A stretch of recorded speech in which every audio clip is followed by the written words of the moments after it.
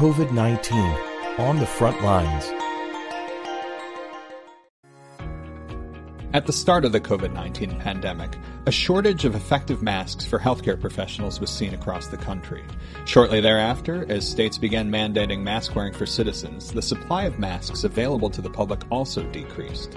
This resulted in many consumers and clinicians making do-it-yourself masks and troubleshooting to find the most effective materials. But even before that desperate situation arose, one physicist was already exploring ways to improve mask technology with innovative materials to better protect us from viruses and harmful airborne particles. And that physicist is who we'll be speaking with today. Coming to you from the ReachMD studios, this is COVID-19 on the front lines. I'm Dr. Charles Turk, and joining me is the Chief Science Officer and CEO of Airlock 389, Mr. Chris Cooper. Chris is an interdisciplinary physicist by training with over 30 years' experience in commercialization. Chris, welcome to the program. Thank you for having me.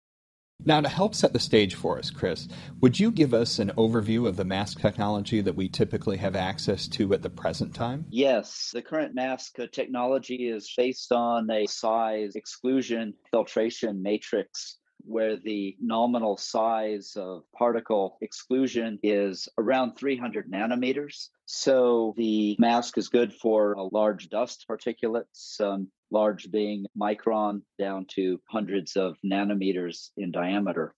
And recently, because of the COVID-19 pandemic, we've all seen shortfalls in not only the access to effective masks, but also in mask technology itself. Would you tell us a little bit about that? Yes. So the current mask technology for protecting people from viral pathogenic agents is quite ineffective because of that large pore size, a little like trying to stop mosquitoes with a chain link fence. So there's been a great deal of effort toward building a mask of purification media that can deactivate viruses. And most of the effort has gone into things like metals dispersed and absorbed onto the surface of the polymer fibers, or even chemical toxins absorbed into the fabric that can stop and deactivate a virus. So that's what I've seen in terms of the bulk of the effort toward a much more effective mask. And it's all over the map, from the small particulates of material, such as graphene platelets, all the way to the use of UV lamps in a face mask. For those just tuning in, you're listening to COVID-19 on the front lines on ReachMD. I'm Dr. Charles Turk, and I'm speaking with Mr. Chris Cooper from Airlock 389 about current and future mask technology. So, Chris, now that we know more about some of the shortcomings of current mask technology, would you tell us about your patented technology? What's it made of, and what are some of its key features? Certainly. So over the last 20 years, I've been researching the use of very small carbon materials. This material's got the properties of nanoscale thread. My first effort was in the use of carbon nanotubes for purification media. And my first test was borne out at the microbiology department at Dartmouth 20 years ago. In the last 5 years, the technology that I've been able to advance significantly, we're using a graphene mesofiber, 80 to 120 nanometers in diameter, and about a millimeter in length. These particular fibers are capable donating electrons to the substrate material, which is a polymer felt. And when they do that, they then have a voltage or a charge. That voltage or charge in turn is the active agent that can deactivate the virus through an unzipping mechanism, unzips the protein shell. So the purification media doesn't actually have to capture or adsorb the virus to the surface of the graphene fiber. It works when the virus comes into close proximity to the fibers.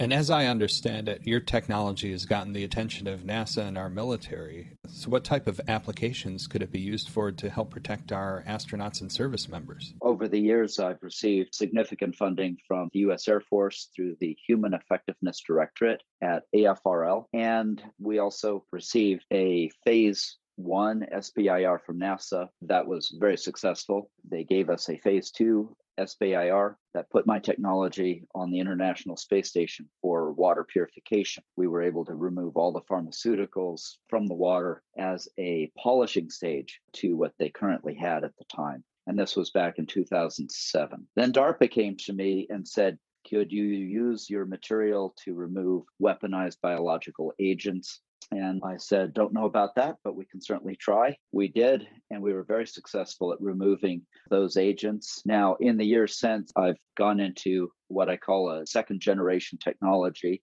That work was done with a much smaller carbon fiber, and the carbon fiber I'm now using has significant advantages over my previous technology.